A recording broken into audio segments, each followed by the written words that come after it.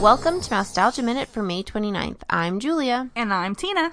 Today in Disney history, we will be traveling back to the year 1959 to meet the Pumpkin King.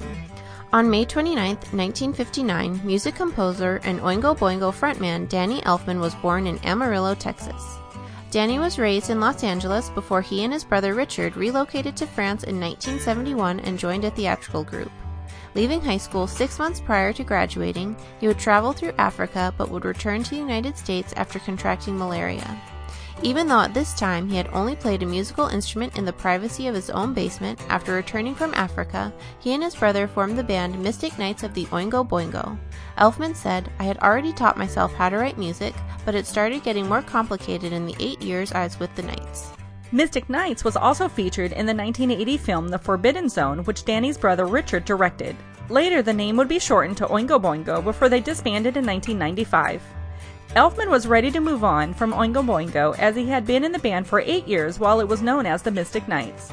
By that time, he had started composing for more films while performing in Oingo Boingo, and it just became too much. While he still enjoyed performing in clubs, it would become overwhelming once they started playing in the larger arenas.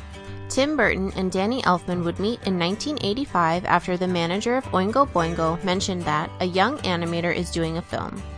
That movie would be Pee-wee's Big Adventure, and that animator would be Tim Burton. Even though Elfman feels that it's likely that he and Burton, and even John Lasseter, may have crossed paths while attending Cal Arts during the same time, this would be their first meeting. Thinking he would be writing a song or two for the film, he was surprised that he was being asked to provide the score to the movie, his first time doing so.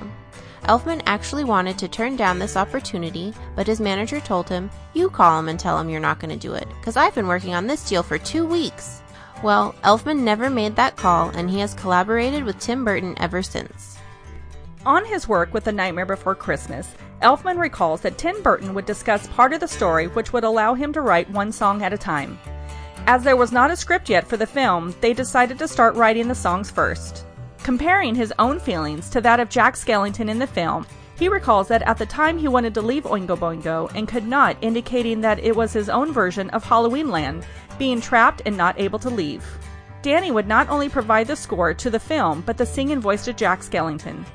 Since Danny was providing the voice to Jack and all of the other characters except for Sally during the demo, he just felt that he was the only one that could sing the songs because they were really about him and his journey leaving Oingo Boingo. Elfman was a bit disappointed that the film did not find instant success, as it was a project that he felt he worked harder on than anything else that he had previously done. However, the film would find success several years later that Elfman described as a slow-cooking thing.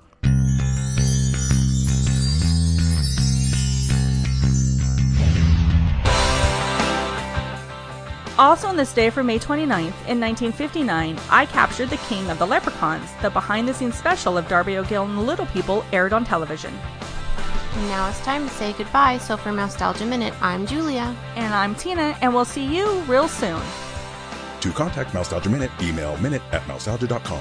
Some music files provided by fbbts.com. Mousetalgia Minute is copyright Mousetalgia, LLC.